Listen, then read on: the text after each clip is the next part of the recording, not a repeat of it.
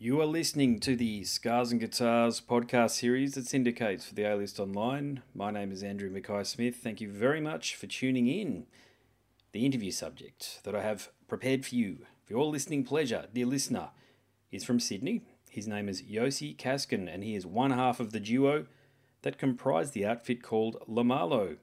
Now, the reason for the chat with Yossi is to promote the 4 in-market singles the guys have put together throughout 2020, and I must say, actually let me preface this point first by saying that as many of you long-time listeners will know, I'm a big funk, disco and house music fan, alongside heavy metal of course. I just get more opportunities to chat to heavy metal artists than anybody else, any other genre I should say, but whenever I get a chance to chat to somebody who's performing music you can dance to, I'm there. It just helps that in this case here, Yossi is a bloody good bloke, and I'm probably a bit too enthusiastic here, as I tend to get, and I offer him a bit too much advice, but that's because I want to see Lamalo succeed. So there you go. Anyway, here he is, Yossi Cascun from the Sydney outfit, Lamalo. Wow, look at this. The wonders of telepresent omni-channel communication. Here you are in the flesh. In the flesh, yeah. Mate, what's the day held for you thus far? Well, I'm a high school teacher, so it's just been an amazing time of school holidays. I've been really enjoying it so far. Just been doing some stuff around the house. How about you? Let me think. I'm writing a book at the moment, so most of my day has been taken up editing, which is literally my least favourite thing. Actually, let me reframe that and say that if I could classify the 2 things that I enjoy doing least, it would be editing my own writing and moving house. But I've got to do the editing. So, and I haven't moved house in 10 years, to give you an idea how much I don't like moving house. But look, it's just got to be done because the grammar side of things is incredibly important, particularly if you want the book to be a success, No, of course, yeah. But look, let me tell you, I've enjoyed your music now. And it was interesting because when Lee sent through, was it Strings Off? I think it was, he sent through Strings Off. But I also get emails from Nick Moran. So I also had, prior to Lee sending that through, I had Jungle Train, Key Paso, and also 6 Feet Under. Oh, awesome. Okay, so I've been jamming to those 3 for a while, but all 4 cuts, they've got this killer late night vibe. And I love what you're doing. And you really should be the house band at any one of those, those funky dining establishments down at Byron or up at Yandina. Yeah, being a Gold Coaster, sorry, just the reference there. Yeah. But that's the vibe that I get. Now, you're in Sydney, is that right? Yeah, we're in Sydney. Yeah, the live scene here is a bit on and off at the moment, but we have actually been able to play a few cool gigs around. But yeah. It's what you're doing, mate. Oh gosh, what's the name of the Cargo Bar down there at Darling Harbour? Is that still there? Yeah, it's still there. Yeah. Well, your music's perfect for that. So please tell me that you've been able to get an outlet that way. Yeah, no, it's been really interesting. We've been since we're completely self-managed, we've been trying to organise our own sort of gigs at like Oxford Art Factory, the Lansdowne. We've been lucky enough to support Kite String Tangle at the Lansdowne. And we've been playing around at some festivals, actually in Queensland. We played at The Grass is Greener a few years ago, which was really cool. It was in Cairns. And yeah, in terms of the local bars and the regular gigs, kind of, we haven't been pursuing that as much. Yeah, well, that's understandable given what we're going through at the moment. But look, all 4 cuts do have, they've got a different and a unique personality. Insofar as when I listen to them, it's hard for me to sort of discern whether or not they've been developed and recorded at different times. So is that the case, or are they all separate sessions? Well, they're all separate sessions, but we've kind of, during this period, we've been lucky enough to kind of lock down our process and work through it in a really systematic way, which has been getting us to kind of put out these songs that are similar but not too similar. Mm-hmm. Yeah. Well, sorry, you so go, Mitch mate. and I, Yeah, sorry, man. Mitch and I have been creating the backing tracks, basically the instrumental versions. Maybe we've just formulated some drops, stuff like that, and then we kind of get into the studio with a singer and have been working on the top line with them. Well, you've been doing a bloody great job because Jungle Train, for example, that has this awesome girl from Ipanema vibe, with the panpipes and the female vocal thing going on, and I love that track. One of my favourite tracks ever written, as a matter of fact. So, what were you going for with Jungle Train?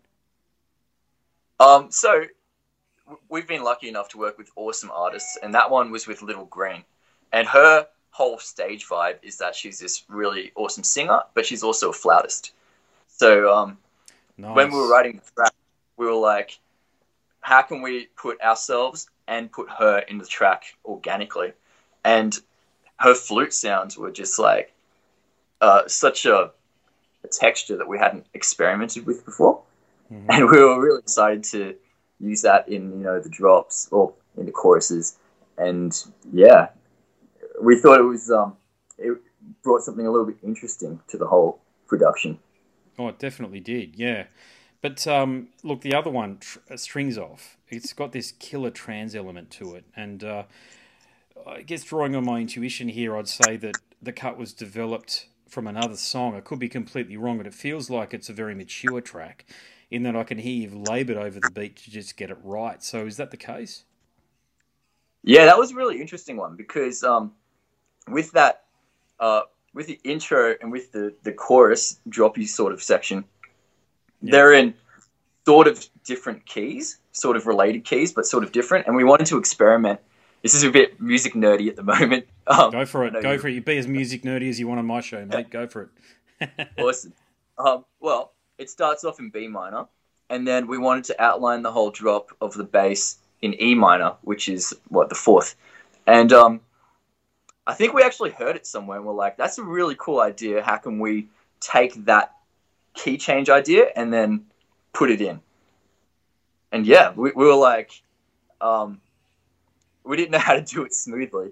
So we ended up just having this like bass dun dun dun dun dun dun dun dun dun dun. We're like, all right, let's just play that for like 4 reps or something, and we'll come in with the vocal on top of that. How important is bass to your music? We really labor over it because neither Mitch nor I are actually bassists. We put in all of our bass as Mitch has got a Moog sub 37 that we use for most of our tracks. I've actually recently got myself a little Squire bass over there, Nice. and we're actually using that on a track coming out later with a Perth singer. I'm experimenting with slap on there, but it's not going great. I reckon. Look, I'm a bassist, and you probably can't see behind me, but I've got a picture behind me of me playing bass there, and I've got my daughter's drum set up there. But look, slapping the bass is awesome, man. Because look, let me lead into this that point to this question. Because Que Paso, is that the right way to say it? Que Paso. Yeah, Que Paso has this unreal killer bass line that's similar to what Mojo did in their cover with "Soup for One" by Chic. So that song, later, feel me tonight. That one there. Yeah. For you guys, was that something that you guys recorded or got a bassist in, or did you do that with a synth? You have like this awesome ear because that was a reference track for that song. Nice. we looked at the track, and when we were working with Ange, who's a singer from Barcelona, we were like, all right, what's a really cool song that incorporates guitar with electronic music and kind of has like this, Hispanic element to it? And that was the one I suggested. I was like, all right, this is going to be sick because it has the dun, dun, dun, dun constantly, which I love. And yeah, that bass that you're hearing, it might pain you to know that it's a keyboard bass. It's a killer line, though. I mean, you've done it justice, though, because it's so groovy. Yeah, I don't know if it'd be possible to play on bass. I know someone like Davey 504 could probably do it, but Mark King could do it from level 42. Mark King or Bernard Edwards, the Grand Master himself. Bernard Edwards could do it. If he was around, God bless his soul. Yeah, that song went through actually a variety of rewrites. We started off with this sub 37 and guitar layered bass, and it wasn't working. It wasn't funky enough for us. So we just kind of actually took all the bass out of it. We took heaps and heaps of layers out of it because our songwriting style is really, in a way, it's problematic because we constantly we're like, oh, it needs this layer, this layer, this layer, this layer, and then, unfortunately, it gets too cluttered. So we took everything out. We're like, all right, let's just start from the beginning. We like the drums. Let's just go drums and bass and vocals. Let's see what we can do with that. Make the bass as interesting as possible. And I think, hopefully, if we gave you the stems and you were to listen to it now with just drums and bass, it would actually be interesting, I think. I'm sure it would be. Look, as somebody who's played plenty of these songs, because I'm a covers musician, so I've had to play these songs in front of an audience. I've seen, it depends where you are. Urban environments and metropolitan environments, it happens. You play it in the country, like up at Bundy, like I've done. People swear at you and yell at you and call you all sorts of names. But I've seen, when you play something like Suit for One, like that bass groove, this that do do do do, like what you guys have captured within your cut there. People run to the dance floor. They can't get enough of it. And they don't, sometimes I don't feel like people understand that it's the bass that gets there. It's not about the legs, it's about the feet. The heel and the toe, I've played at the Treasury Casino here a bit, and when we play some real heavy, songs where the bass is carrying the songs, some Olivia Newton-John songs, even like Kylie, they're not funky songs, but live, they come to life as funky cuts. And what happens is people hear that shit, and if you're playing a 5-string bass, as I do, and you've got a decent drummer who understands the offbeat, that's truly important. They understand the nature of the offbeat compared to the bass guitar. Mate, that shit comes to life, and all of a sudden you've got a full dance floor. And I feel like when I'm listening to you guys, you get that? Yeah. No, it's been really good to try out some of these songs live. Unfortunately, this whole batch of new songs from Jungle Train, we've only been able to play. We actually played Jungle Train and Kepa So live before the lockdowns happened. Yeah. And that was this hectic warehouse gig. And we were lucky enough to have a whole dance troupe there that was going nuts. And so the whole atmosphere there was incredible. And we were like, this is going to be just an insane year of touring. I can't wait to fill out these venues all over Australia with big time great dancing. But anyway, then we played it again, and it was a gig where it was maximum 30 people. Everyone had to sit down. If they stood up, they got shouted at. We had a good time, but it was just we're just itching to get out there and see how the crowds react, because sometimes we write things in the studio and we're like, all right, this is going to kill live. This is going to smash it. And then we play it live, and sometimes the audience is like, yeah, that's awesome. And sometimes the audience is like, doesn't get it. Depends on the venue. Depends on where you go to, though, as well. Are you in the inner west there in Sydney, or whereabouts? Without asking you where you live in Sydney, but where do you normally play? Yeah, we usually play in the inner city. Sometimes we play in the inner west. Yeah. Yeah, I mean that's the space, though, isn't it? But Sydney's a tough town. I was born in Sydney, right, and I grew up in Sydney. I've got to say, I did my schooling in Sydney. But look, I was in Velveteen when I was in Sydney, and I wouldn't say we struggled. We got decent airplay and Triple J, and did some good support gigs to Thirsty Merc and these sort of bands. This is going back 15, 16 years ago, a while ago, long time ago, as a matter of fact. But the point being is that what I noticed is that people can love your music on the radio, but then they don't turn up to shows. And I've got to say, it's different in Queensland, and I don't know about Victoria, but I have a feeling it's different down there too. So have you thought about the relocation idea? Because what you're doing, man, is hella funky, and it needs to be heard on dance floors. We've been thinking more about doing our first proper tour in the summer. Is what we really want to do. See if we can get on some supports in Brisbane and in Melbourne, and maybe Newcastle and Wollongong as well. Do that kind of east coast of Sydney, of Australia. We'd really love to do some of that. The thing about Sydney, it's difficult in terms of music because I think it's so spread out. So you get we'll have our gig in the city, but when mainly based in the northwest, so all of our people will come out to the city. It'll be a good time. And yeah, it's I Like don't know. Castle Hill or that sort of area? You're around that sort of Yeah, area? Yeah. Well, yeah. the thing is, I just don't think the suburban venues have taken off in Sydney for some reason, which makes no sense to me, given that it is so spread out. Because in Brisbane, you can go to Kenmore or Ipswich or anywhere like that, or Gold Coast. You can come down here. I wouldn't say there's venues aplenty, but there are places to play. But in Sydney, it's like people have this expectation that no, you've got to go to Newtown or I don't know where else. I mean, God, it's been a long time for me, mate. I've been a long time out of there. But, I mean, Newtown was a place when I was growing up. And, Yeah. places like the Hopetown and, shit, I can't even remember the names of the other places now. The Bat and Ball, which is in Surrey Hills, I think. I might be mistaken. Like, these are places, and the Glebe Hotel. I remember playing there. But I don't even know if they're still around, and like the vibe in Sydney has changed so much that I don't know whether it supports live music, like whether people want to come out and support it with their feet, so to speak, and pay the $8 door charge or whatever it might be. Whereas I understand your strategy, and I think it's a good one, but bit of a left turn. But regional Australia is crying out too for great entertainment.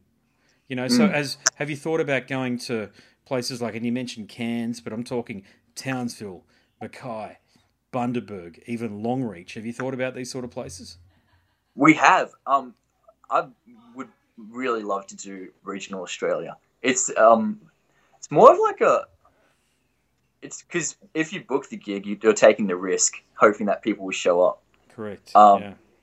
And when it comes to Spotify and stuff like that, we're trying to see where our potential listeners are, and then I really want to do those regional gigs because I know that from that one gig we did in Cairns, that the regional crowd was so insane. It was like so ready for a good time, and that's like the perfect kind of crowd you want for a gig. Yeah, they're real music fans. Like what it is, if they're going out, it's because they love music. It's not because they're bored and they just want to be entertained, and they're going to blame you for a bad night if you don't put on a show that meets their expectations. They're people that work hard and turn up and just, they want to have a few bevies and just relax and enjoy their evening, that sort of thing. And I don't know why more Australian artists do that, because I think that, I think it's going to be difficult to promote yourself, but, well, not really, because Facebook and Instagram and the like, they allow geo-targeting. It's not like it's a new thing. I mean, you can just target the fact that you're playing a show within a week or two, whatever you your management, whatever you feel is appropriate, whatever lead time you need before you're playing those shows, advertise it on Facebook, geo-target those areas and turn up, mate. And my view on those sort of things, you'll at least have 30 payers, which should cover the base. Yeah. No, that is pretty sick. And just consistently doing that would obviously build the target audience everywhere. Like first tour would be like 30, possibly next tour would be 40, 45. Correct. Yeah, I mean, the thing about Australian audiences is that we respect live performance. And there's as I say, I'm writing a book at the moment. One of the comments that I made in the book was that we seem to fall over ourselves as Australian audiences for these half-assed international acts that come down and put in a shit show, literally a shit show. I've seen a few of them. I'll mention one just because I will. Smashing Pumpkins in 1996, showing my age a little bit, but they were fucking terrible. They're a shit band. They're a shit band. I'm sorry, but look, Billy Corgan's a musical genius potentially. It's not my thing, but I understand that he's attained millions of fans all the world over. But his band sucks, and that was the old band. That was the one with Jimmy. No, it wasn't Jimmy Chamberlain. He was kicked out by that point. So it was the drummer from the Frogs. I can't remember that guy's name, but it was also Darcy Retzky and also James Ehar, and they were terrible. Yeah, like they turned up. They played about, I don't know, I'm going to guess here, maybe it wasn't even 10 or 11 songs, and then jammed the rest of it. And they played all of the hits, of course, so all of the douchebag pop fans around, the Triple M fans, as I call them, were jumping up and down for it. But the hardcore fans, and I'm not one of them, by the way, but I remember, God, it's going back a while ago now. I know it's, God, what's that, 24 years ago, Jesus. But I remember seeing Primus not too long before that, and Primus were fantastic, bloody good band. Yeah. And then seeing Smashing Pumpkins, and it was like, what is it? What do they think they're fucking doing? Like, what the hell's going on? Like, and those tickets at the time were $60 or $70 or whatever they were. The point is, they're the equivalent of well over $100 per ticket these days. So you turn up and you think, wow, this is going to be fantastic. And I remember thinking to myself, even at that age, and I think I'd only just turned 18, so I'd only barely gone to a few pub gigs at that stage. They were shit. And then in the years following that, I saw all these killer, just unbelievable international acts come down that did a good job, like Roland's Band and Faith No More. I know it's different to the music that you're creating, but the point is they put in a great show. But I've seen plenty of international artists come down and half-ass it, and I think the opportunity there, like what Grinspoon understood. There's heaps of artists that I've spoken to on Firestarter as well that understand it too. That live music is the hook, it's the lure to bring people into your music. Have the great, excuse my terminology here, but product. You've got that. And you do, man. I mean, look, Que Pasa should truly be a song that takes off for you guys. You've got it all going on. It's all there. You literally cannot do any more than do what you've composed on that. And so I know this is a long narrative that I'll wrap it in a point in a sec, which is that for you guys, I don't think you can be doing much more than what you're doing, except for putting a good live show for people and prove that you're the real deal that way. So then I truly hope that when this bloody COVID bullshit ends, you get that opportunity. Yeah, no, we've been, I wouldn't say perfecting, we've been honing our live show over the last few years. We've been a band for about 4 years now. And yeah, we're really trying to, incorporate the live singer, because we don't want to be just the press and play guys, Yeah, press. I know what you're saying. Put our hands up. So Mitch, plays his various synths. I play my guitar, and we really try to put on a good show. And I think we're sort of getting there. We're really happy with where it's going at the moment. We're getting really consistent, awesome feedback from our shows. And yeah, I really appreciate your comments on the production and everything and the songwriting. We're just we're just trying to be really consistent with our releases, and hopefully it will get to the point where, tastemakers like Triple J sort of can't ignore us. Mate, don't worry about Triple J. They're assholes. I wouldn't even bother, to be honest with you. Look, honestly, and I know this is coming from the heart, you're too good for them. Look, they're interested in the political thing and all the rest of it at this point in time, and, you guys are just trying to create killer cuts for people to dance to and, to enhance their lives. Triple J are more interested in the political narrative and all that sort of shit. And that's not you guys. I can tell that's not you guys. And that's why I make that point about, look, Sydney and Melbourne, they're tough towns. You know what I mean? Like, there's the last... I'm in news media, or almost. I've just graduated from university at the ripe old age of 42. And, I'm reframed to be in news media. And something like half of the country's economy is generated through Sydney and Melbourne alone. Okay? Yeah. Meaning that they're pressure cookers. Okay? And if you don't get things right, they spit you out. I wouldn't bother. I mean, and Triple J is really a Sydney and Melbourne-centric radio station. It doesn't give a shit about the rest of the country, except for when it suits their purposes. Right. For you and doing what you do, man, I mean, I don't know. I'm just thinking outside of the square here, and I tend to do this when I'm having conversations with emerging artists like yourself. But working on cruise ships, taking your music to Asia, the world's your oyster, because you've actually got what you need here. It's all here. It just depends on putting it into the hands of influential people. To your point, I understand your point about Triple J. I just don't know. Like, Triple J it's a very toxic vibe at the moment. I wouldn't bother with it, especially with the beautiful and wonderful and the melodic music that you're creating here. To try to shoehorn what you do into their playlists and what Richard Kingsmill, I think he's still the guy who looks after the playlists there. Like what gets on radio, and basically everything goes through his hands before it lands on radio. Effectively, I just wouldn't bother, and that's my own opinion. Feel free to disagree, but certainly that's how I see things. So I'd say, mate, cast your net wider and look further afield. Yeah. No, we are trying to, get out there, get to as many listeners as possible, because really those are the people that can potentially change our lives and make us do this full time, which is what we want to do eventually. But yeah, no, I'd love to take the music to Asia. That'd be sick. with international markets, actually, even with the local market, I don't know how it works. Or and the annoying thing for Mitch and I is that we want to be musicians, but we're constantly thinking business and strategy. And, You need to be though. That's smart. You're just being smart. yeah, I know. I know it's like a good thing, but it's also kind of frustrating in that, because let's say if you played a game like Age of Empires, which Sure. Mitch and I both, um, there's a strategy, and then you get your instant feedback. It either works or it doesn't. Whereas with this sort of business long term planning stuff, it's really difficult to see what works, what doesn't. I came up with an idea the other day from reading what Chance the Rapper did in America. It's not exactly a revolutionary idea. A few years ago, we put out an EP called a Sunrise EP, or it's called Sunrise. And because it was really cheap, we got, instead of getting 100 EPs printed, we got like 2,000 EPs printed for like an extra $50, right? Wow. Yeah. Just because for some reason duplication, when it gets to that level, it's like nothing.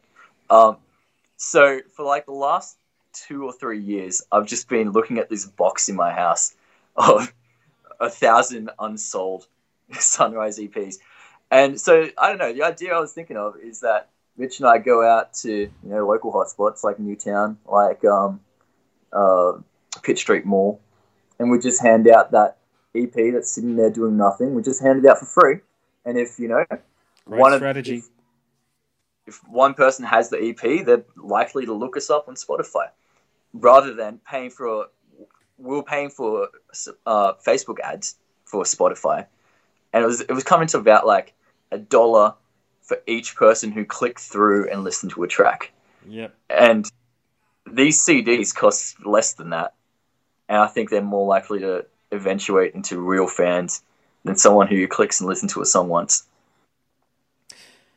That's a really good point, what you mentioned there, because I've got the same thing. I was in a band called Cross Trigger, and I've got a not too many, but the jewel case of about I don't know, about 100 CDs or thereabouts. But we're long gone as a band, so there's no point handing them out because we're no longer an ongoing concern. But for you to do that, you got to think like this, like, and I don't like being ethereal too often, but I will be in this case here. So. For you, mate, how old's the EP? Is it that you're mentioning, the one with the physical copies, 2 or 3 years old, did you say? It's I think it's 2017, so three. Okay, so it's not too long. It's current, it's relevant, is what I'm saying, and it probably doesn't sound light years from what you're doing right now. So it sounds a little worse stuff, but yeah, it's not too different. The point being is that you could actually, I mean, I'm just suggesting this, when things if they ever do get back to normal and you've got that many CDs, come up here to Cavill Avenue on the Gold Coast.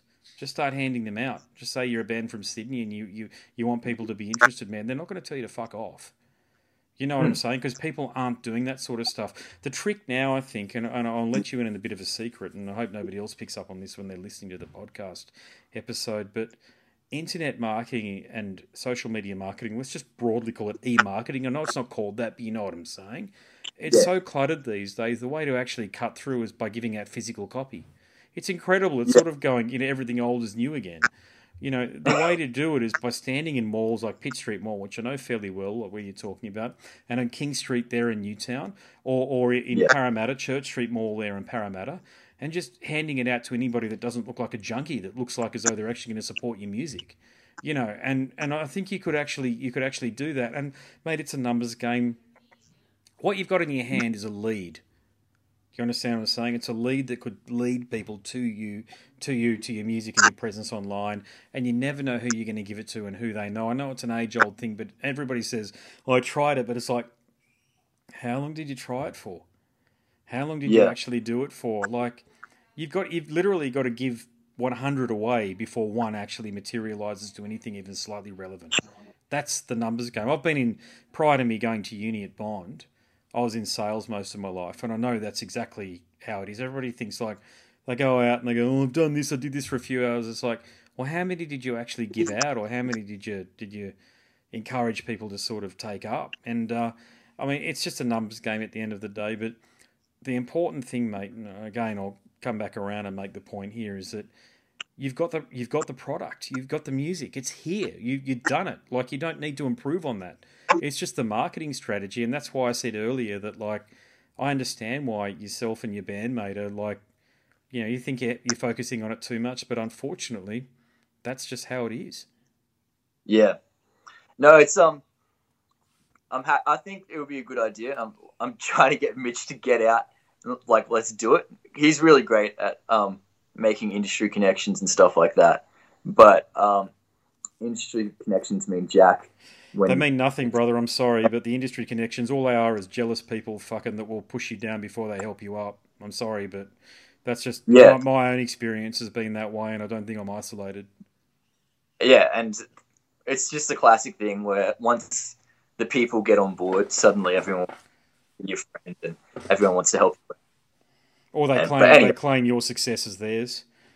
I helped him do this, and if it wasn't for me, they wouldn't have got there. It's all bullshit, mate. I mean, look, as I say, the thing is, you've actually got the songs. That's the key thing. I mean, this other one, 6 Feet Under, that's a killer because, the vocal on that one is just superb. Whoever, I mean, you've got a great ear, mate.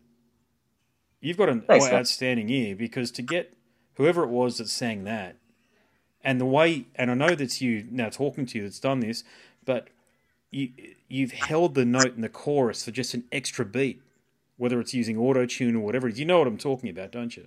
You get it. You know how to craft a song. You don't need any help or mentoring that way. Anybody who tells you need to change it to that, they're full of shit. It's just the marketing side of things and actually getting it out there, man. But, I'm sorry to, bash the negative drum, but it's just that you're out there with a million others trying to do the same thing, but it's just how you cut through, Yeah, no, with 6 Feet Under, we were, Mitch and I were really happy with that one, because that was a track where production-wise we gave 3 or 4 layers that were all doing like a really specific thing, and they weren't cluttering each other, and then we got to work with Charlotte Rochecouste, I think her last name is, or Charlotte Adele. Maybe I shouldn't have said her last name, but anyway, she's a vocal producer currently working out of Studios 301. So in terms of vocals and producing vocals, she's awesome. And then we just worked on it with her, guided her through it. Tried to get, because while we work with the singer, it's not just the singer writing the top line. It's it's us collaborating, saying, sure, I think this might be better. Yeah. It's, and that song, in terms of structure, we might have failed in terms of structure, in that we really like how the song ends. Like, that last chorus of the song, the chord progression changes slightly, and it's one of those things where I think we really pick up on it because we've heard the song like a million times, and we're like, oh, this is the best part, this is the part I like. And then we actually changed the kick patterns there as well. We did a bit more like boom, boom, boom, boom, or whatever. And and then during the other 2 choruses, it's like this whole slow build up to that last chorus where the song's actually at a point that it's pumping. But yeah, it's a killer tune, mate. Yeah, I mean, I was just listening to it with my daughter out in the backyard. We're on the swing set, and I had it on. I thought, Jesus, that's a killer song. The thing about that is, and I do test songs out in front of the kids, mate, because they usually tell me to turn shit off when they don't like it. And with all of your stuff, and it's an important point, my daughters are 5 and 7 years of age. They were happy to hear your music, is what I'm saying. And by that I mean that it could easily be played on radio. You've been listening to the Scars and Guitars podcast series that syndicates for the A-List Online. My name is Andrew Mackay-Smith. The interview subject you just heard from then is Yossi Cascun from the Sydney dance disco house outfit. One of the best in the business, as a matter of fact, Lamalo. Thanks very much for listening.